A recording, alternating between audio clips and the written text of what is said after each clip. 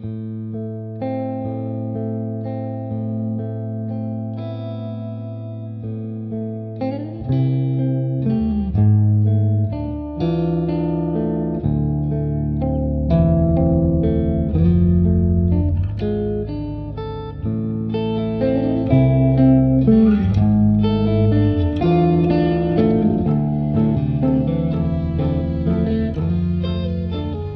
and welcome back to Queer Alien Blast.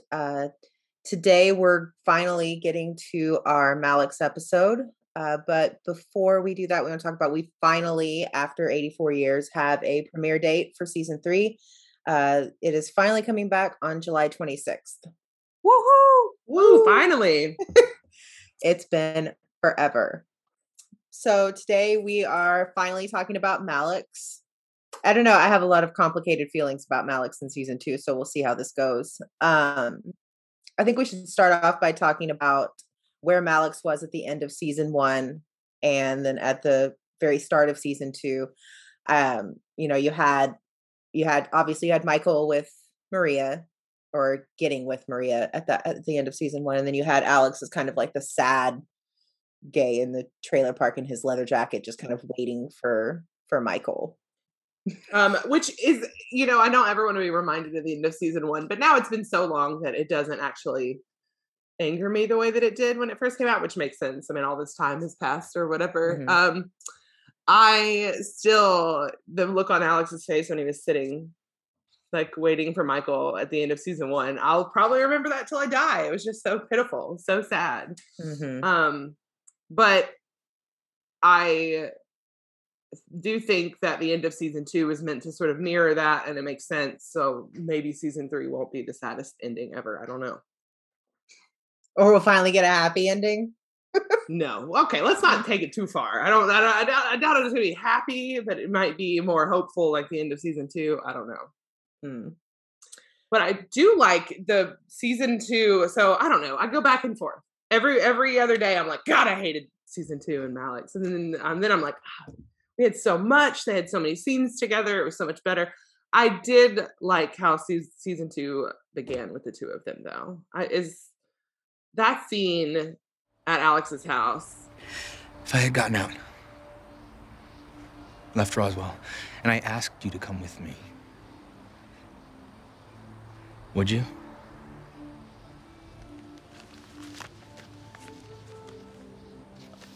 All our years of this, I've never said no to you. You push me away, you pull me back in, and I go where you want me. I don't want that anymore. I don't want to keep hoping that maybe this time you won't go. I don't want to play your guitar. I don't think we're good for each other, Alex. And I want to be good for somebody, so no.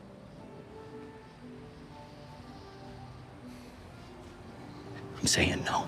The more I rewatch it, it's not the best, obviously, in terms of ships. I mean, that's a terrible, but I just have come to really enjoy the, we're no good for each other, Alex line. I think because there's no lies told. They're not good for each other at that moment. He's not wrong. He's not necessarily right either in some ways, because they haven't put the work into to make each other, good for each other. But I don't think he's wrong. And I do think that scene, even just on a chemistry level, is so good. No, I really like that line because I do like it when Michael especially is more self-aware. And at that point they're not good for each other, and they haven't been for a while. And so I think acknowledging that was healthy. But I'm with you. I go back and forth about how I feel about them in season 2. And I think that is just because I go back and forth about how I feel about season 2 in general. I think Malix season 2 is we got quality over quantity in season 1.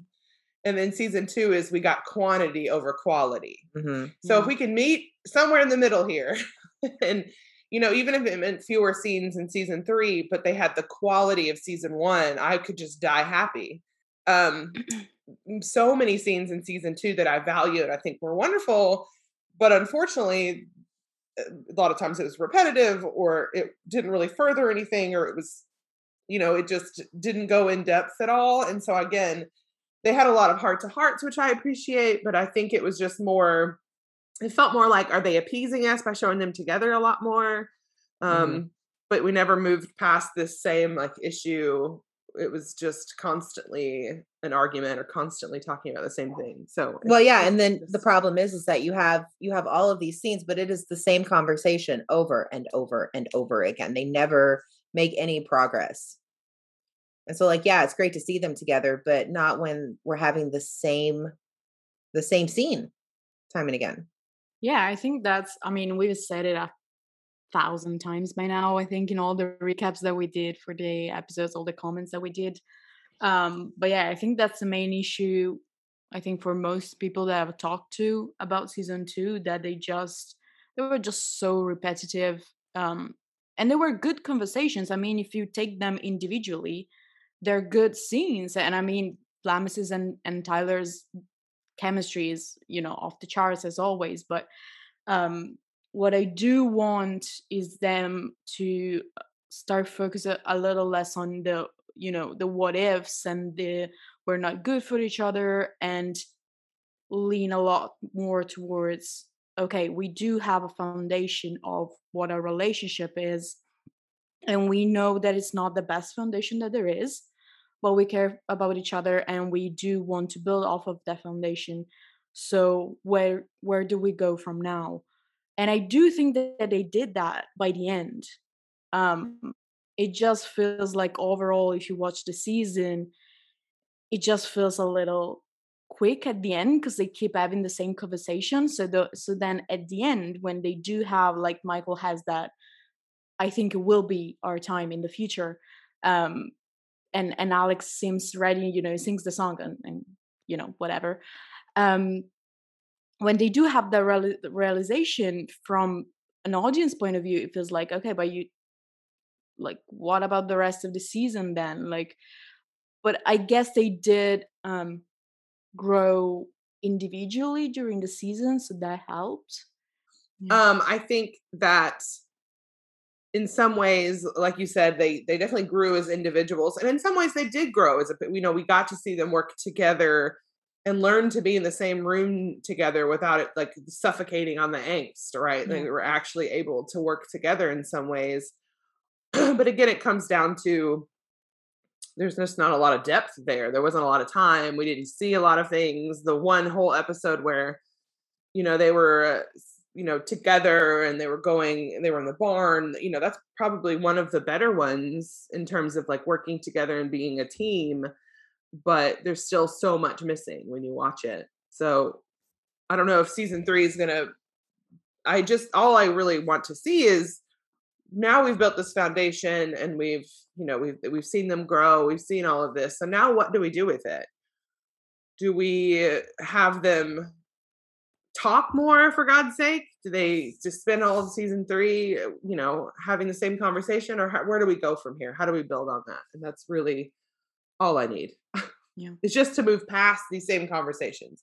If season 3 opens with the same fucking conversation we've heard a million times, I mean, I'm going to lose my mind. We know that there's pain and there's, they're working through all of this and they're no good for each other or the timing's not right. We all know that now. It's been hit over the head. We've been hit over the head with it a million times. But now where do we go from here? Do we just attempt to be friends, let go of all of this? Don't even work towards being together? That's fine, but we need some progress forward. And I would like to think with the way that season 2 ended, that we are going to move past these we're no good for each other, we have to walk away scenes, because it seemed like Michael kind of accepted that they are inevitable. Like, it's not going to work right now, but it will in the future. So now that we've established that, I mean, you can argue that Alex has done the same thing. I think with that song was kind of him working through where he was at. So now let's move forward. Now we've had all this angst for 2 seasons. Let's move on. Yeah. I think it also depends on what the plan is for Alex and Forrest too. I mean, everything that we know or knew about season 3 was before Karina left. So I don't know what to expect now, because Karina said Forrest really does not play as big of a role in season 3 as you think. It's not, Mhm. it's not what you think it is. But that was, who knows what that means now. I don't know what that, if he's only in like one episode. I don't know if, is he even in the damn thing? I mean, I have no idea what that means now, or if he and Mhm. Alex are really even together for very long, or so I think it depends on how long they kind of draw that out for. Um, Mickey wanted to talk about in 204 with Alex helping Michael with the files. Yeah. So we see him do that for the first few episodes of the season 2, right? So what I like about that episode is, well, the whole episode. I think it's the best episode for Alex of the whole season, to be honest. Not just the amount of scenes that they have, but the quality. Like we said before, we had quantity over quality in this season, and I think 204 kind of balances that. Better than other episodes. But anyway, so what I like about that episode is I think it's the last scene that they have when they talk about Trip being the one who did the raid on the farm, right? So Alex saying that it was just another main span and that he didn't want to send in Michael's way and all of that, and Michael saying that it wasn't his fault, right? And I think that's a big turning point for Alex specifically, but for the relationship in general, because rewatching their scenes, what I noticed is that in the first few episodes, what Alex does is what he always does, because it's his personality, I guess. It's his way of being, that he approaches things in like a very clinical way, like in a very, like he does have a soldier's mind, right? So he's like, okay, I'm looking at the files, I want to help you, I'm gonna look at more information. And he does that because he's compartmentalizing um what's happening, right? So he wants to help Michael, but at the same time he knows that his family is in the way. So what does he do? He does his job, basically. um but after Michael says it wasn't you, I think that Alex goes for a more human, I guess, or a more emotional approach than what it was before. So he tries to like empathize, I guess, more with Mike. Not that he doesn't have empathy for Michael before, but I think he tries to understand more like the human um, part of like what it was losing his mom, and what it is for him. What does it mean for him that the Main's family is in the way of all of that, and is connected to all that pain for Michael. So that's what I liked about that episode. I think it's a very big turning point for their dynamic in season 2. I think it's really, I would agree that that's one of the best episodes, just from beginning to end for the two of them. I like that because it just fits so well with that whole conversation Michael had with Isabel at the end of season 1 about how, Alex is wrapped up in everything and like the most traumatic parts of his life. And he's not wrong in terms of, Alex's family, even Alex himself being there, but realizing that Alex exists not as like a representation of all of these traumatic events, that it's just he was present and his family is involved, but being able to separate Alex from those people and that history, because I think that's key, is not letting this one or many traumatic events represent who they are to one another. Like they can exist outside of these things. And that's the big takeaway, I guess, from season 2, is Michael coming to that, even both of them coming to that realization that they can have all this trauma and this history and this pain, but it is possible to move past it, or to figure out a way to deal with it and realize that you are more than your trauma. Yeah, I think that both of them kind of coming to this realization of, you aren't defined by your past, you aren't defined by your trauma, you aren't defined by the bad shit that happened to you is important. And I think it's necessary for them to make that realization and really accept it, to be able to move forward individually and together. And so I agree that that was a really good episode, and it was really, I think it was really critical for them in the season. Yeah. All right, so let's go ahead and talk about the flashback scene that we got. That really lovely but kind of weird truck in the desert scene. I love it because I like happy Malix, and that was soft and cute, whatever, in the beginning. I still think it was kind of a weird choice, but weird because it just doesn't fit in with what we know of them as teens, because there was always so much unknown between, you know, what happened in the shed with Jesse and then now. Like there's been so little. I don't know. There was lots of people that were debating last season or season 1, like, did they see each other again? Is this the thing that continued? I didn't realize they continued dating after the shed. Like that was never hinted at. So I think that's why it's kind of weirdly confusing. That episode is marred for me by when Michael was equated with Jesse. Yes. That really affected how I view that scene, because how dare the show even equate Michael's dealing with his trauma and acting out as a teenager? Because let's talk about that for a second. It's easy to forget that we are talking about children because they're played by adults and we see them mostly as adults, but we are talking about 17, 18-year-old, and I don't care who you are, that's a child. Those are children. Unable to process emotions, years away from like frontal lobe full development.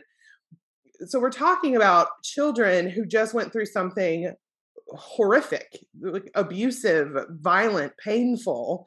So, and on top of that, all of Michael's history, of course, he is going to act out. And of course, he is going to be unsettled and unable to deal with his emotions. This is not unusual. This is very normal. He doesn't have anyone. He doesn't have a family to help him in the way that you would if you were well-adjusted and had, you know, a sort of a less abusive household. So him fucking up and stealing shit and being a douchebag, you know what I mean? Like a normal 18-year-old anyway, and then you add all of this in, is in no way comparable to Jesse literally trying to kill teenagers or abusing teenagers. That's not the same anyway. Yeah. So I think watching that now is clouded by that whole conversation that happened after, because it's just not, they're so sweet, and it is such a wonderful breath of fresh air to see Malix being giggly and sweet and cute and all of that. It just doesn't really make sense with what they just went through. It just doesn't. It would have almost made more sense had they been that cute and cuddly or whatever before the shed scene. Yeah. So like, I don't know.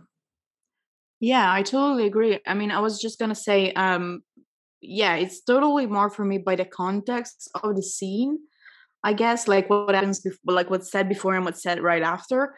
The scene itself, I guess, I mean, I would have understood it, like, even if I don't like Alex saying, telling Michael that he's wasting his life because he doesn't want to go to college and all of that. I would have understood it in the scene itself, in the flashback, if we didn't have Alex after that saying, you know, he was a walking bar fight and all of this, especially because it's happening in season 2. Alex is saying this to Maria in season 2 after they both know what happened. Like at that point in 205, everyone is in the know of what happened. We're assuming that Maria and Alex know the context of all of these events, right? So he knows that Noah possessed Isabel, and he knows that Noah in Isabel's body killed Rosa. He knows about, you know, Max and Michael, and what they did with Rosa's car and all of that. So how can you frame that in hindsight with the same feelings that you had, understandably, as an 18-year-old that didn't understand what was going on? So I think that's what bothers me the most, how they framed it, because it's not the same thing. Like, you don't have the same understanding 10 years after. that you had as an 18-year-old who didn't know what was going on and was just, afraid of, well, first of all, what your presumably boyfriend was going through, and second of all, that you in part caused it because it was your dad that did that to him, right? So yeah, it was a little bit weird. I do love the flashback. Yeah, I mean, when you take it out, when you just don't pay attention to the context, the scene itself remains one of my favorite of season 2. Alex showing care and compassion and worry about Michael, and Michael brushing it off like he always does, and it really lays the groundwork for some essential Michael and Alex characteristics later on as adults. So I think as long as I haven't watched it in context in a long time. Like I always skip just right to that scene, and it is very sweet, and I'm glad that we got it. I just I wish that it had been in a different circumstance. I think yes, or being, I don't know. I feel like a lot of it is marred by the fact that it is Vlamis and Tyler playing. So it can be hard to realize that we're talking about something so long ago. Yeah. That it's easy to sort of equate it with the time now rather than a decade before. And so I think that's the only part. But I kind of hope we don't get any more flashback scenes. I think that it's limited in its ability to tell us anything. I think I have a hard time with flashbacks in general. I just don't want to. I want to focus on the here and now and working past these issues, and I want to see what their future looks like. And so maybe if it's a flashback like that, where it's really quick and it's not, it doesn't take up a whole lot of time, maybe that's fine. But see, and for me, if we had a 22 episode season, I would kill for like an entire episode that's nothing but flashbacks and explains what happened through those whole 10 years. But we don't have a 22 episode season. So in the end, I would rather not have the flashbacks, and maybe let's just have that 10-year gap be just kind of a murky gray area for Fanon to fill in. Well, because the only reason that worked in season 1 to have an entire episode was because you had to, lay a lot of groundwork for the here and now and moving forward. So it makes complete sense. So we had one whole episode that worked out well. So like for me, I do agree about the flashbacks, because there's just not enough time. But what I would like is for them to define that 10-year gap a little bit more. But like you can do it in like conversations, like drop hints every once in a while. But what I would like is for them to be consistent about what they tell us about those 10 years. Because like from season 1, we got one thing, and then in that little flashback and then little like scene with Alex and Marie after, I think most of the family was like, what? Like, that was not what we thought had happened. Now, a lot of that was just having like a long hiatus in the middle of season 1 and season 2, right? So the fandom was like, yes, this happened. And a lot of 10-year fix happened in the meantime. So I think a lot of it was just Fanon and what the fandom thought had happened. But I do get the sense that they just hadn't really defined I guess the backstory or like what happened in those 10 years for Alex specifically. I don't know. I would like to get more details for sure. At least I'm the opposite, and I don't want any more details. Like, I don't want to look back anymore. I think, I think for me, I like leaving it as this murky time, if purely from a fandom perspective, or you can sort of make it however you want. I do kind of like that because people are so creative and they do a lot with it. I don't know how much more time I want spent on Malex before now. Right. Totally. I because we have so few episodes and such little time, I think one of the things that kind of affects Malex as a ship and like being together is the fact that they focus on the past so much. Mm-hmm. So I don't know that for me, I care. I think that we could never talk about that sort of lost decade and I would be fine. Like I want to focus on now and like where we're going in the future. I guess it depends on the context of, why do we need to know what happened during that time? Is it, that would be the only reason that unless it worked really well, I don't know that I care. All right, let's talk about the destruction of the shed scene, which I loved. I loved it. Let's. I just want them to go to therapy. That's a great way to deal with what happened. Like, I get it. Right. Like, it's cathartic. Let's also talk about our feelings.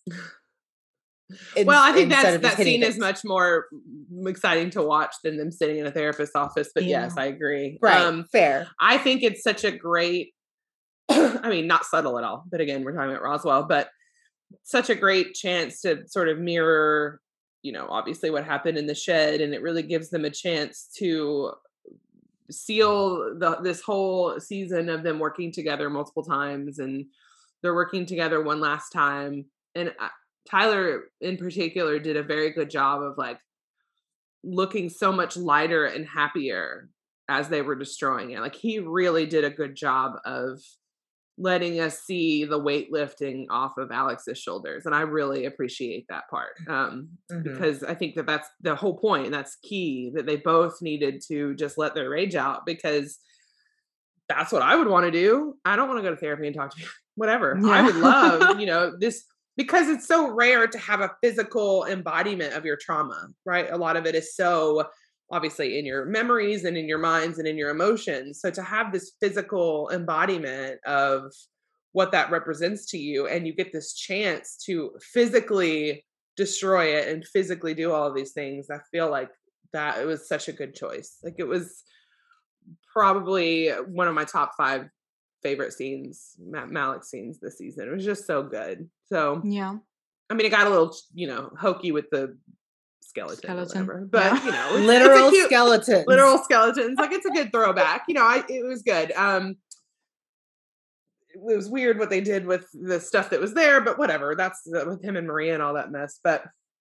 I do appreciate that scene. Yeah, 100%. A detail that I didn't notice the first time that I watched that scene, because it's split into 2, right? They start destroying it, and then there's a scene in the middle that I have no idea what it is, and then you go back and it's like it's nighttime and they're still like going. And when they cut back at the first few seconds, you can hear them laughing, or Michael is laughing. I don't know, one of them is laughing. And it's so like it's really cool to hear and to see, because it does really feel like they feel lighter, and they probably feel more connected to each other as well, through destroying something that, because I kind of like the idea of them not talking at all during it. Yeah, like, you didn't really need to, words aren't really needed here. We've done a lot of talking this season, and so I like that idea of them being in their own heads and sort of working through it and physically getting that out. And of all the complaints I have about season 2, I don't have many of that scene. I think we needed it. Yeah. Okay. I want to touch briefly on kind of the parallel with, the whole cosmic thing with Malix and Trip and Nora. It's like, once again, the show is not subtle, and it's going to beat you over the head with, like, this is so, and it's so hokey and cheesy, and I love it. Like, don't get me wrong. I love it. Like, I will never forget people in another fandom that I was in at the time, like, absolutely making fun of me for the cosmic scene in season 1, like posting the gifts or whatever. Like, what in the hell are you watching? What is the show? Because it is hokey and cheesy, and that is okay. It's wonderful. Okay to have something hokey and cheesy in the world. We deserve it. I'm so happy of all the choices in season 2 when it comes to tying them together with Nora and Trip, and then having this throwback to, or callback to, cosmic soulmates and all of that, because it's such an integral part of who Malix are as a ship, and part of the show, and having all of these, like, these connected, no matter what you do, you're always connected with one another. And so I think it was a great, the Nora and Trip flashbacks was, sometimes got a little irritating because it did take up so much time that we could have dedicated to the characters that we have now. But selfishly and from a Malik shipper perspective, it was nice to have one more piece of validation from the show of being like, just saying, Totally. like you can't look. I mean, the show is literally hitting us over the head with they are quite clearly meant to be together. Yeah. What was cool to me is that not only we as the audience knew that that was a parallel, because there are a lot of them that you as the audience, you recognize and say, oh, this is a parallel, or it's a callback or whatever, but they as characters know that that's something that they've said because they shared that look that was like, oh shit, yeah. I think that the idea of soulmates and all of that is, I mean, to me personally, pretty garbage or whatever. But in terms of a fictional show, like it's so funny because in real life, if someone said like soulmates or whatever, I'd be like, you're fucking insane. Leave me alone. But the minute you put it in perspective of like fictional characters, I'm like, oh, of course they're soulmates. Like, of course they're meant to be. So I just think it works so well for them because we've seen time and time again that no matter what they do, they cannot get away from one another. Not only because the town is small and they have so many connections, but because they're just inexplicably drawn to one another. They can't exist in the same room without giving those looks or being very aware of where the other is. So I think like good job on the show for continuing that. Okay, let's talk about the song. The song! The song. Find my father's shrapnel buried beneath my skin. But I've begun to heal in all the places your hands have been. Push me in the middle, could we both stop keeping score? There's a battle I must fight alone. It's a good song. Like, even separated from everything to do with the show, it's just a good song. And also, my favorite thing is that song is quite literally written about Michael. Obviously, that's the whole point of the song. The hoops the Anti-Maliks people jumped through to say that song wasn't about Michael. Then who's it about? Was one of the funniest things I've ever seen in fandom ever. Like, we're not talking about a non-canon ship here that you can make arguments for or against. They are canon. They happened over and over again. Like, you don't have to like them. You don't have to ship them. That's fine. But you can't undo the fact that it's canon. And you can't undo the fact that the lyrics are literally about Michael. Yeah. Now, you can argue that was this Alex's way of working through his trauma and letting Michael go? You can make that argument. I don't know that I would agree with that, but you can make that argument. That's fine. But like, obviously the song is about he and Michael and their history together and his own self too. Obviously there was lines about his father and all that. Obviously it's about Alex, but come on.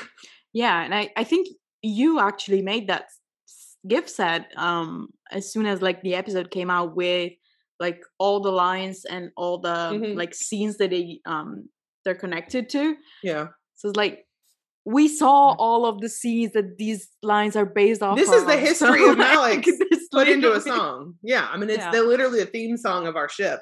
Yeah. I do like that Alex started singing it without Michael there, that it wasn't sung for Michael's benefit. Yes. Now that I do like, because I think that shows that it was something he needed to get out in a catharsis that had nothing to do with Michael. That this really was about himself in terms of like letting go of things. And I kind of like that that's where the scene started. Yeah. And also connected to that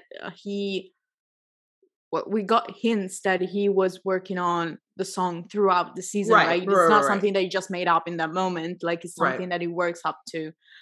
So that's really cool that he does get to that point that he feels comfortable sharing it in a room full of people. And I agree that, the song could be Alex working through his feelings about Michael and letting him go, but that doesn't mean that letting that go doesn't mean that he is done forever. I think that it was a necessary moment for Alex, and like you can sit there and you can be, it's like in that same scene, Michael's saying, oh, it's not our time right now. You can argue that that's Michael letting go. Yeah. Right. So you can have this song. You can have Alex kind of having this moment where he's like, okay, now I can move on to Forrest or whoever, whatever. A temporary understanding that this moment is not right, that there's still things I need to work through. And there's a difference between letting go of the baggage and then letting go of one another. And I think letting go of the possibility of them in that moment is very different than saying, well, never going to happen. Like, parallel that with that scene out after the threesome where Alex says, I used to really think that you and I were going to end up together. I used to too. Which feels a lot more final. Like, yeah. Mm-hmm. The implication being, but we're not going to. And then you parallel that with after that scene, and it feels a lot more realistic, or shows a little bit more growth on both of their parts to say, we're not ready to let each other go in forever. Clearly, we can't keep ignoring the fact that we're drawn together, but we can recognize that maybe now is not the time. Maybe there's still steps that we have to take before we can be together, because I feel like there is some line in some show that is always in the back of my mind when I watch that, but I can't remember what it is, but it's more of it's like they've got one final shot at being together. Like, they kind of recognize that if we're going to do this, we have to really do it. We have to really, and so we can't just get together now and risk losing everything forever. Like, they have to be more ready to be together, I think. And I think it's great that they show that. Yeah, because I think you also have to think about the fact that Michael and Maria just broke up. However, you know, if you like that scene or not, but they just broke up. Presumably, Alex doesn't know it, because why would he? Who knows? So it makes sense that Alex would sing the song, whatever, and go to Forrest. Well, it doesn't make sense that he does it as quickly as he does, but makes sense that he wants to kind of try this new thing with this new person. And it makes sense that Michael acknowledges that he isn't ready and it's not their time, because you just broke up with a person that they told us he's been with for like a year now. Like, it's not something you're not just gonna jump into a new relationship with someone you have like 10 years baggage with. So it does make a lot of sense, and I understand it. Now that Alex Forrest kiss still doesn't make any sense to me. It doesn't make any sense that it was that quick after the song. No, but I do think that it was one of those like very unsubtle, callbacks to Michael and Maria at the end of season 1. And so when you see that, it's just a giant eye roll, because it's like, okay, so now you're trying to make this parallel work, whatever, the music, all of that. Okay, I can see what you're doing. I don't think it makes any sense, but sure. It's also one of those very obvious CW tropes that it happens on all their shows, and you can't move on unless you're making out with some other new hot person. Like, that's just the CW thing. It happens on all of their shows. Like, nobody's allowed to move on in a healthy way. Yeah, it's also I think it's a theme with the show in general of getting the timing wrong. So it's a theme with Liz and Max, and with Alex as well, just never like getting the timing right, or it's such a trope in like all these, all shows really. It's this, and it's because it's instant drama, because it's of course one person ready to date when the other one isn't, and then it flip flops. And I get it. I mean, if you've been watching TV for longer than a year, you can understand that trope. I think it's more frustrating in this point because we know we have such a long wait. And so we still didn't get what we wanted, and it's a year later, and now we are like so many years into dealing with these two and just sort of waiting. I do think it's going to be worth the wait, but it's a little frustrating, I think. Yeah. It's so, it's so funny that we say it's been so many years that we're dealing with them. It's been 2 seasons. It feels a lot longer. It feels I a have lot been longer, in yeah. I've been in fandom and had my blog for like 2 years and a few months. Like nothing crazy by any means. It just feels so long because we had a pandemic right there in the middle. Yeah.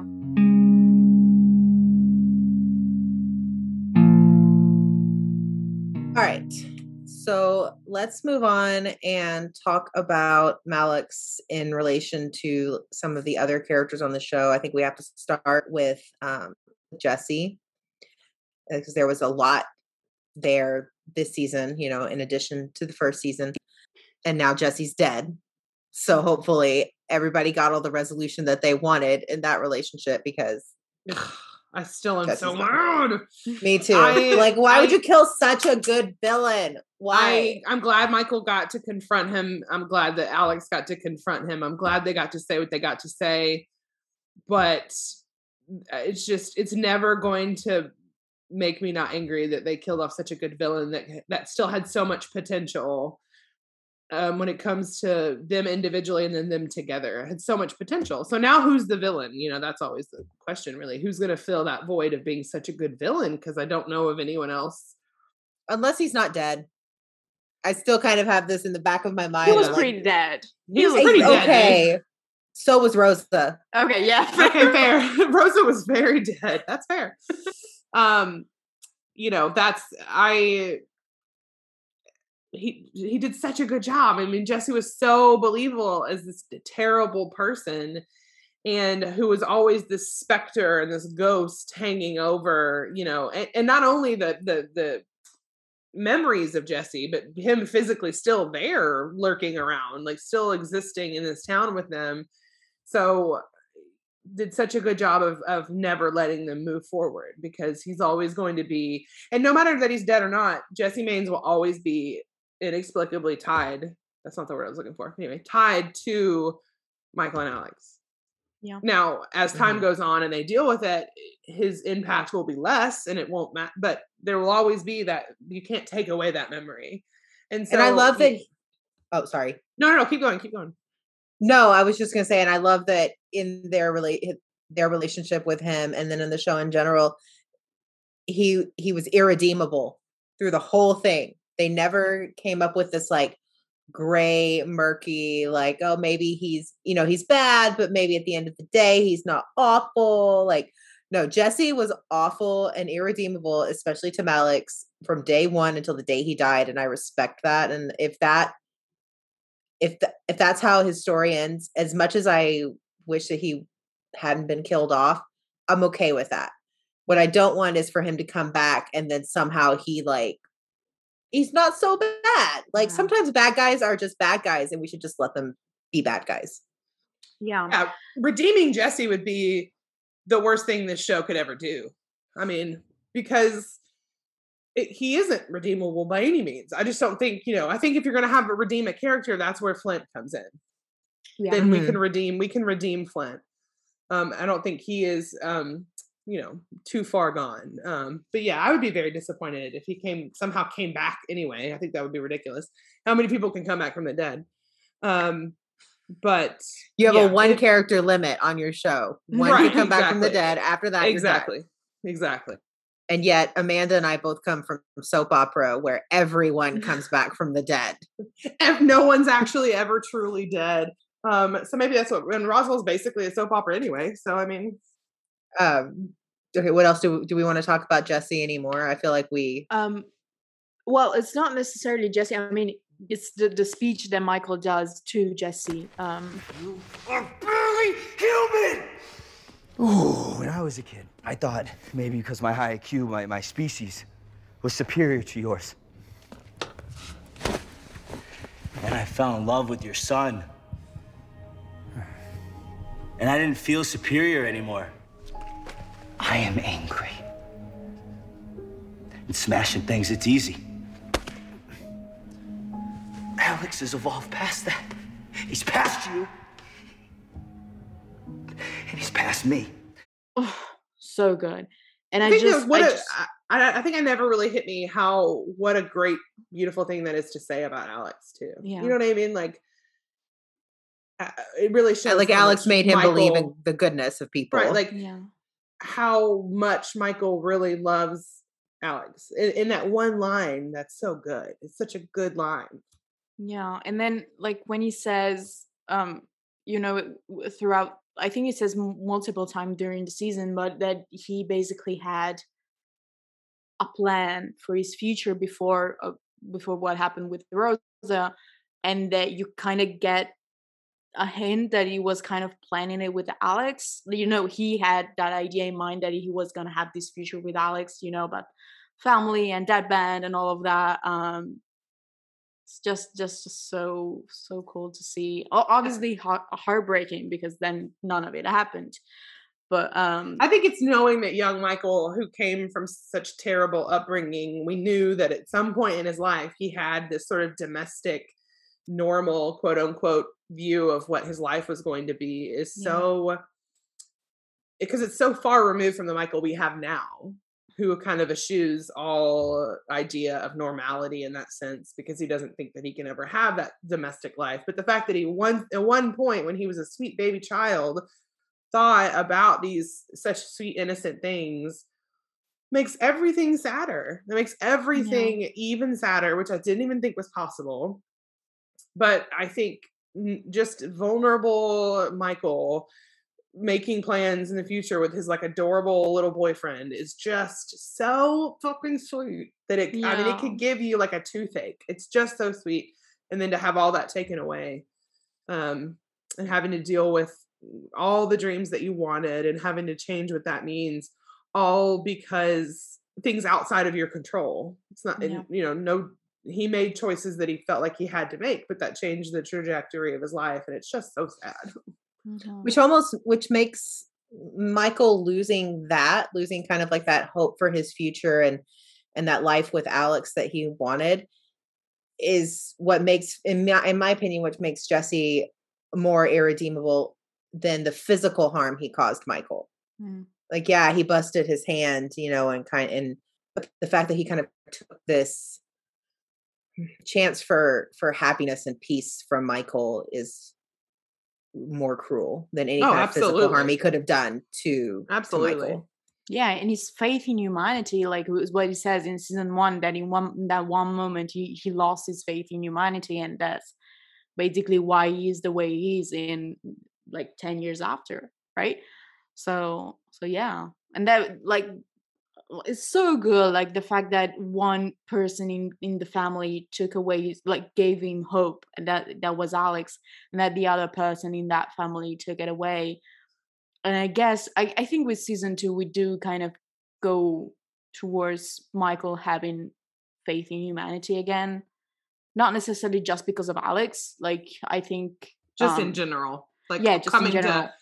Right, he's starting to heal, and with that healing comes the realization that not every human is like Jesse, and that there is a varied sense of every person is different, and all of humanity is not defined by that one person. I think that absolutely. Okay, so now let's talk about My Luca. And before we get into it, we all just kind of want to say that everybody knows how we feel about the threesome, about everything surrounding it. We had a whole episode basically talking about it, and then we've talked about it ever since then. So we're not going to get in depth on that in this because everyone knows how we feel. So, we don't want to. Yeah, and we don't want to talk about it anymore. Yeah. Because if the show's not going to talk about it again, and the show's going to pretend like it didn't happen, then I'm going to as well. Yep. Love it. I think that it, obviously, we're not going to go back into the way it, made us feel or whatever, all of that. But I am interested to see if it ever comes up again. Is it something that was affected by this, like something supernatural or whatever the fuck Karina was talking about, sex pollen at one point, whatever, is it something that's going to come up again? I don't know that it could. It would be so weird if it was, but it also was weird that it wasn't. So I don't know. Yeah. I don't want it to be talked about again. But also, I hope that when we're talking about Malex moving forward, we can't ignore the fact that they had sex in season 2. Yeah. That it would be easy to think, okay, well, they haven't hooked up since episode 3 of season 1, and all this time. That's not true. They had sex. They were together. They kissed. They touched one another. They saw each other in this light. So, what does that mean for moving forward? I don't know. I don't know what they're going to do with it. Like, it's going to be so weird if it's never brought up again. Yeah. My fear is that at some point Maria is going to bring it up and throw it back in one of their faces. And I don't want that for Maria. Think so. I don't think Maria. Hopefully they wouldn't do that to Maria. I don't think so. I hope not. I genuinely hope not, but it's a fear I have. Yeah. I mean, I think my greatest fear would be if their intent, and I am not saying that this actually happened, but if their intent was to make it something beautiful between 3 people to share, like Michael said or whatever, if that was their intent, then bringing it up again in some negative light would be a horrific idea. Like making everyone look terrible. All of it, such a bad idea. But then again, if they make it something, negative, I don't know. It just, I don't know if they should bring it up again or not. I lean towards no. I lean towards just letting it be what it was. Some really weird choice on Karina's part and the other writers or whatever. Because I just don't think it's worth bringing up again. It doesn't do anyone any favors, any of the characters any favors. Yeah. My thinking is it won't be brought up again just because it doesn't really make any sense. It's been so long now that it doesn't really make any sense. Also, I think it's been confirmed that like a year will pass in season 3. Yeah, and at that point, who cares? Right. Who cares? But so definitely not as like a serious conversation that should have happened right after between the 3 of them and not just 2 of them. But for how Roswell is, I don't know now without Karina because I think that was more her personality. But how I think about Roswell is maybe will be brought up as a joke. Like, how you remember when this happened? And then I would throw my fucking computer. I would throw my computer. I would lose my shit if they made it into a joke. No. It was brought up on Twitter so much about how people were uncomfortable with it. Yeah. And they did not make it clear that it was, again, don't at me. I don't give a shit. We've done this conversation before. Consent wasn't clear. All of that was really weirdly acted. Everything was weird from beginning to end. People made that clear on Twitter. This is weird. This may be uncomfortable. So don't joke about it. Yeah. Just either have a serious conversation, which you won't do, or nothing, or just let it go. Yeah. At this point, let it go. But I'm saying if they do it, that's the way I see them doing it. Yeah. Because, like Greg saying, like, seriously, Alex or Maria, like all these jokes that they threw around about like making a love triangle and stuff in season 2, which obviously they didn't have the audience reaction when they wrote it, but you still knew from season 1 that was something that wasn't really beloved by fandom. So the love triangle, I guess. So I don't know. That's the way I see it happening if it does ever happen. But I don't think it will at this point. Like if it didn't happen in season 2, I don't see it happening in the future. No, I think it's probably gone. I think it's probably done. It'll just be a blip. Wow, you guys, we did a really good job about not talking about threesome. Okay, so let's move on. We talked about Forrest, but we talked a little bit about Forrest. I agree with what we've heard so far from Karina. Whatever however you want to take what she's saying, since she's not involved anymore. That he's not going to be a huge factor. I think that he'll be there in season 3. I don't hate him, and as a Malik shipper, I don't hate him because I don't see him as a threat. Not at all. I don't care about him. I think he's less interesting than he could have been if he were a bad guy. Yeah. And I know that that there are people that don't want him to be a bad guy because it would affect Alex. And I think Mickey, you've talked about that. And that's totally fine. Whatever. My problem with him is that they changed his characterization halfway through, like we said. So I think the fact that he's not part of the weird deep sky, blue sky, deep whatever the fuck it is. whatever. The fact that he's not that makes him less interesting. I think now that he's nothing and not involved with any of that, I just think that he's boring now. Weird Nazi guy. Isn't that what Michael called him? Nazi guy? So I think that now he's just not interesting. If they had made him part of it and then attempted to redeem him or do something with it and give it some layers, then I would have been like, okay, let's talk about Let's keep Forrest. Let's maybe not with Alex, because that's not what I want shipper wise, but let's keep going. But now that they've just made him some Walmart version of Alex, I don't care. What's the point? I have Alex. I don't want the weird, cheap copy. Well, I kind of wanted to like grab Alex and be like, dude, red flag is a white dude that's obsessed with World War II and Nazis. Like, huge red flag. Huge. The fact that he was introduced as Nazi guy, don't get me wrong, history, love it. I have a degree in history. Super interesting. But if someone knew me as Nazi girl, I think that's a red flag. That's not the best, especially given the time frame in America that we're saying that. What a weird way to introduce a character. Yeah, because they could have been like history guy. History guy. Because that's like, literally what he is. Nazis. Yeah, why Nazis?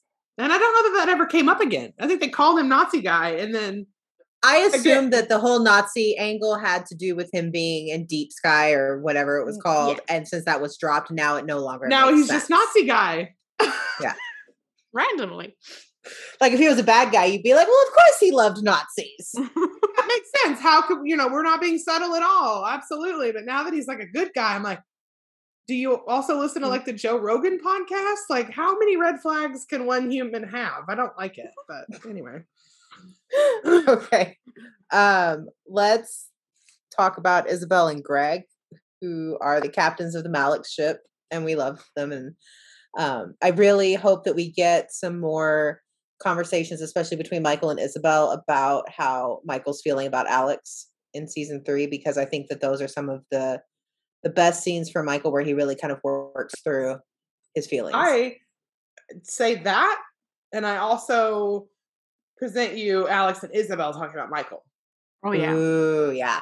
I would love that. So yes, I want Isabel to have conversations, but I love the idea of Isabel and Alex getting to know one another as friends because they are both so important to Michael.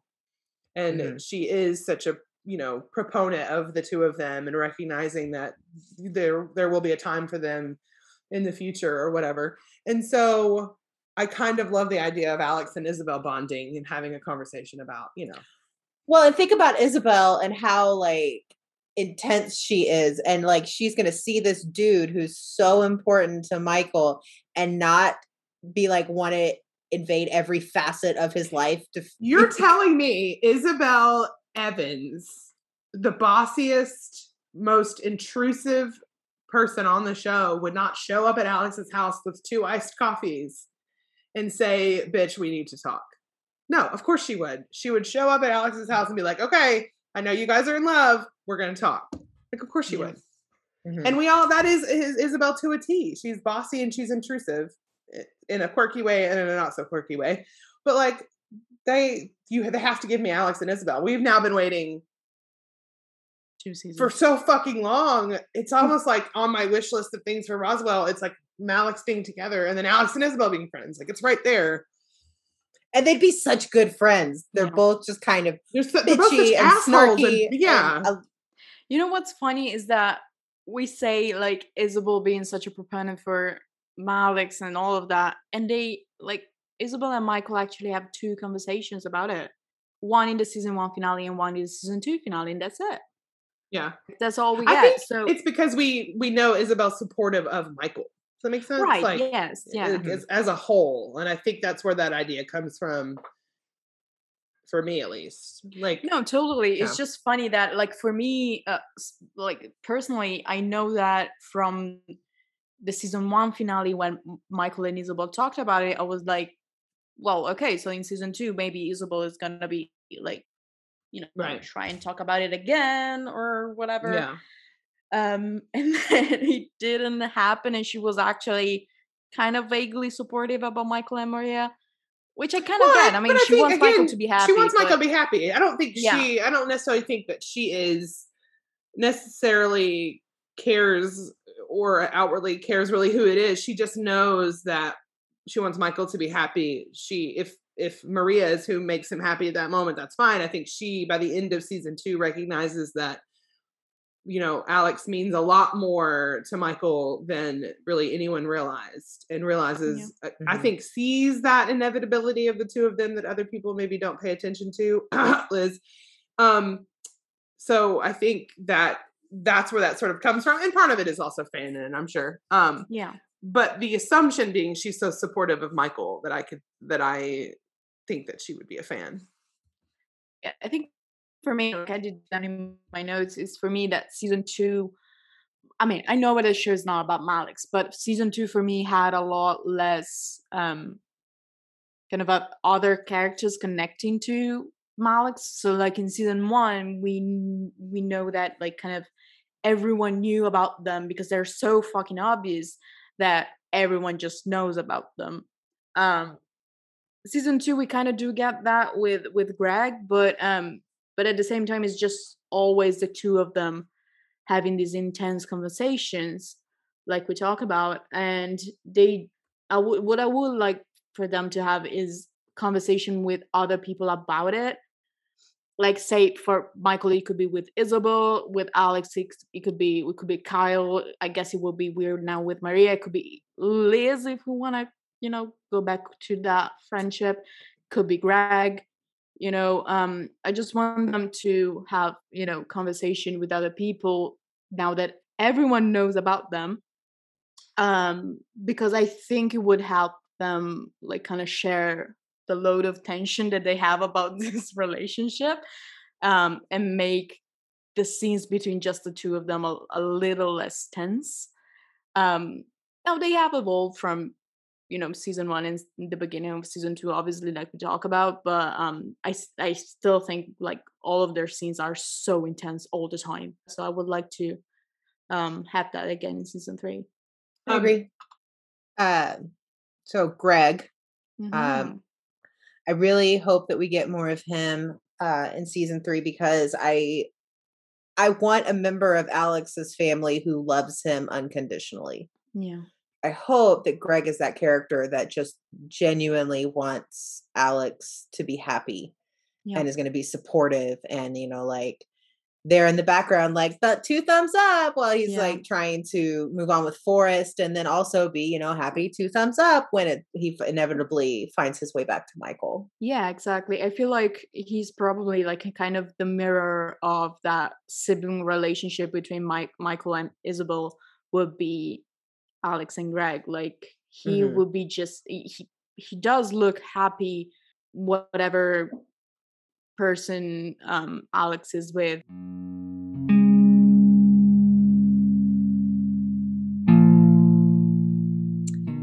So we have touched on our hopes for season 3 kind of throughout this episode. We did get a question on Tumblr from Bisexual Aliens. What are your hopes for Malix in season 3, and do you have any predictions? And I mean, we've kind of talked about that. So I guess my number one hope for Malix this season is I want them to get to a place where they can be around each other without like Amanda has said a couple times, out like this like intense fog of like angst and tension. I just want them to get to a place where they can be at peace being in the same room with each other and be friends. I'm not sure I'm ready for them to move on to that. Maybe I'll feel differently at the end of season 3, but right. That's my hope. I fully don't believe that we should keep waiting for them to be together romantically. I fully believe that as much as we all want it, and this sort of big reunion scene in the rain or whatever, I fully want to have different conversations. I want to have some things that don't matter, like conversations that don't matter, just like fun, light. I want some laughter. I want some, I don't know, jokes, not about the threesome, but some jokes about like, I don't know, lighten it up some. Realize that, okay. Being in love with someone and wanting to be with someone is not all drama all the time.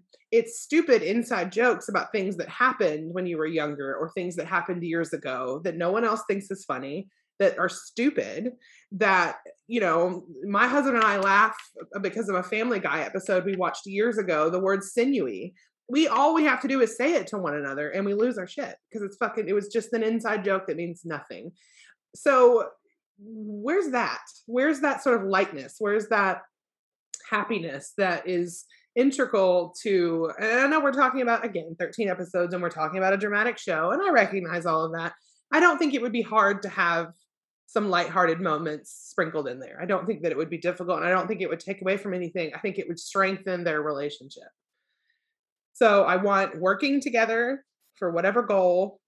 I want some humor. I want some lightness. I want some hanging out. I just want some casual things. And then I want a slow, quote unquote, sort of rediscovering that it's more than that they want something more than that. And then I want a fucking reunion that mirrors the pilot. That's what I want. Ooh. That mirrors in some way, whether it be location, whether it be color palette, whether it be some sort of setup. I want to invoke the feeling of the pilot. Nice. Love so, you know, and that can, whatever that may mean, but that's what I want. Okay. Totally. Petition to make Amanda the showrunner, season 4 and 5. Hire me. Yeah. Yes, to all of that. And I guess one of my hopes with season 2 was friendship, because it was eased in spoilers, and then we got none of it except for like 2 or 4. So what I want for season 3 is that friendship that we were promised for season 2. And yeah, slowly working towards something back to romantic, I guess. Which means that Alex could be with whoever he wants. I do want Michael, I said this before, I do want Michael to be single. Because he has shit to work through. Absolutely. I am one of the people who does want jealous Michael. I think it would be, I don't want it necessarily like in a very dramatic way. It can be and it doesn't have to be like ridiculous. Right. It could just be like an eye roll. Yeah. It could be a stare. It could be subtle. It could be, and yes, the first thing that's going to happen is people are going to say, well, he has no right to be jealous. Bitch, well, jealousy isn't rational. I'm jealous of people all the time when it's like, bitch, you got no right to be jealous. Like, what are you doing? It's because that's how it is. It doesn't matter. Like, it's okay to be irrational. We're talking about human emotion, and that's fine. So yes, I would agree. As something subtle, I would love to see that. Fucking Michael, I'm totally here for jealous Michael. Totally here for it. I know all this comes from reading fic and wanting more than we're ever going to get, but I just like the idea of just falling in love again. Yeah. Because I think they love one another, but I think the idea of falling in love with one another again is something that could happen. And again, it's not the Malik show, and I know that, but that's, you know, and even if it's just minor things that sort of build up to some sort of reunion at the end, that's what I would want. And my only fear is that I don't want them to get together and then be ripped apart again for the drama before it ends. Like, you know, I think it also depends on how far this show's going to go. Are we going to go the full 5 seasons? We know we have another season coming. Are you going to have them get together and then break them up again for the drama? I don't know. You know, it's like, oh, I'm scared. Yeah.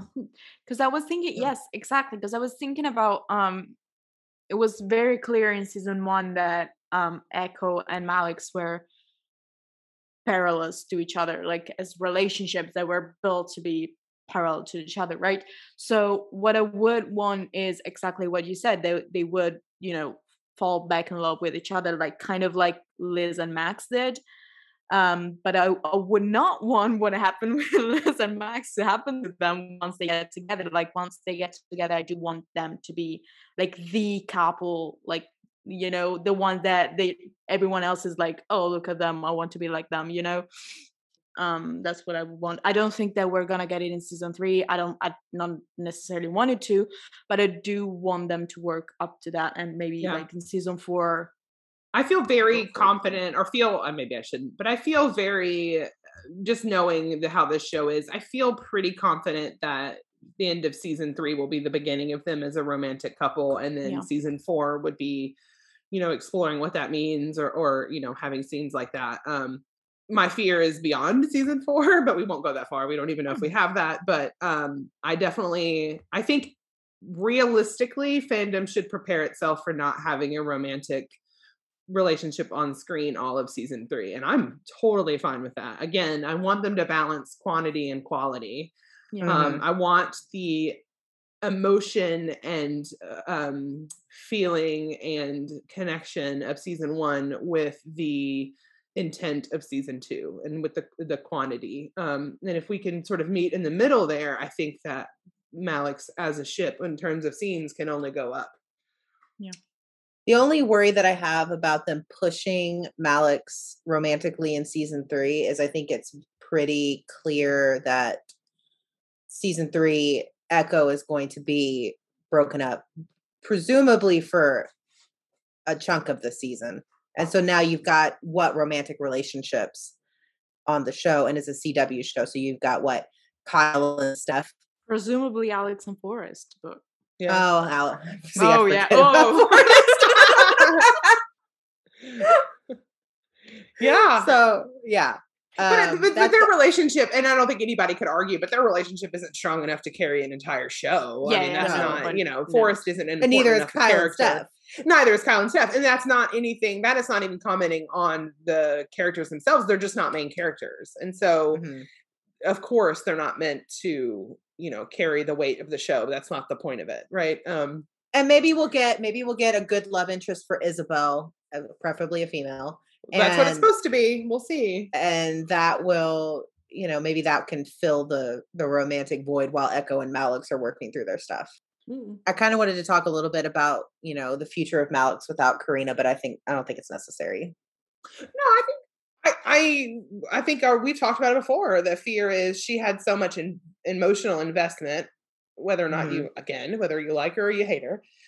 She had so much emotional investment in Malex that, does Chris feel the same way?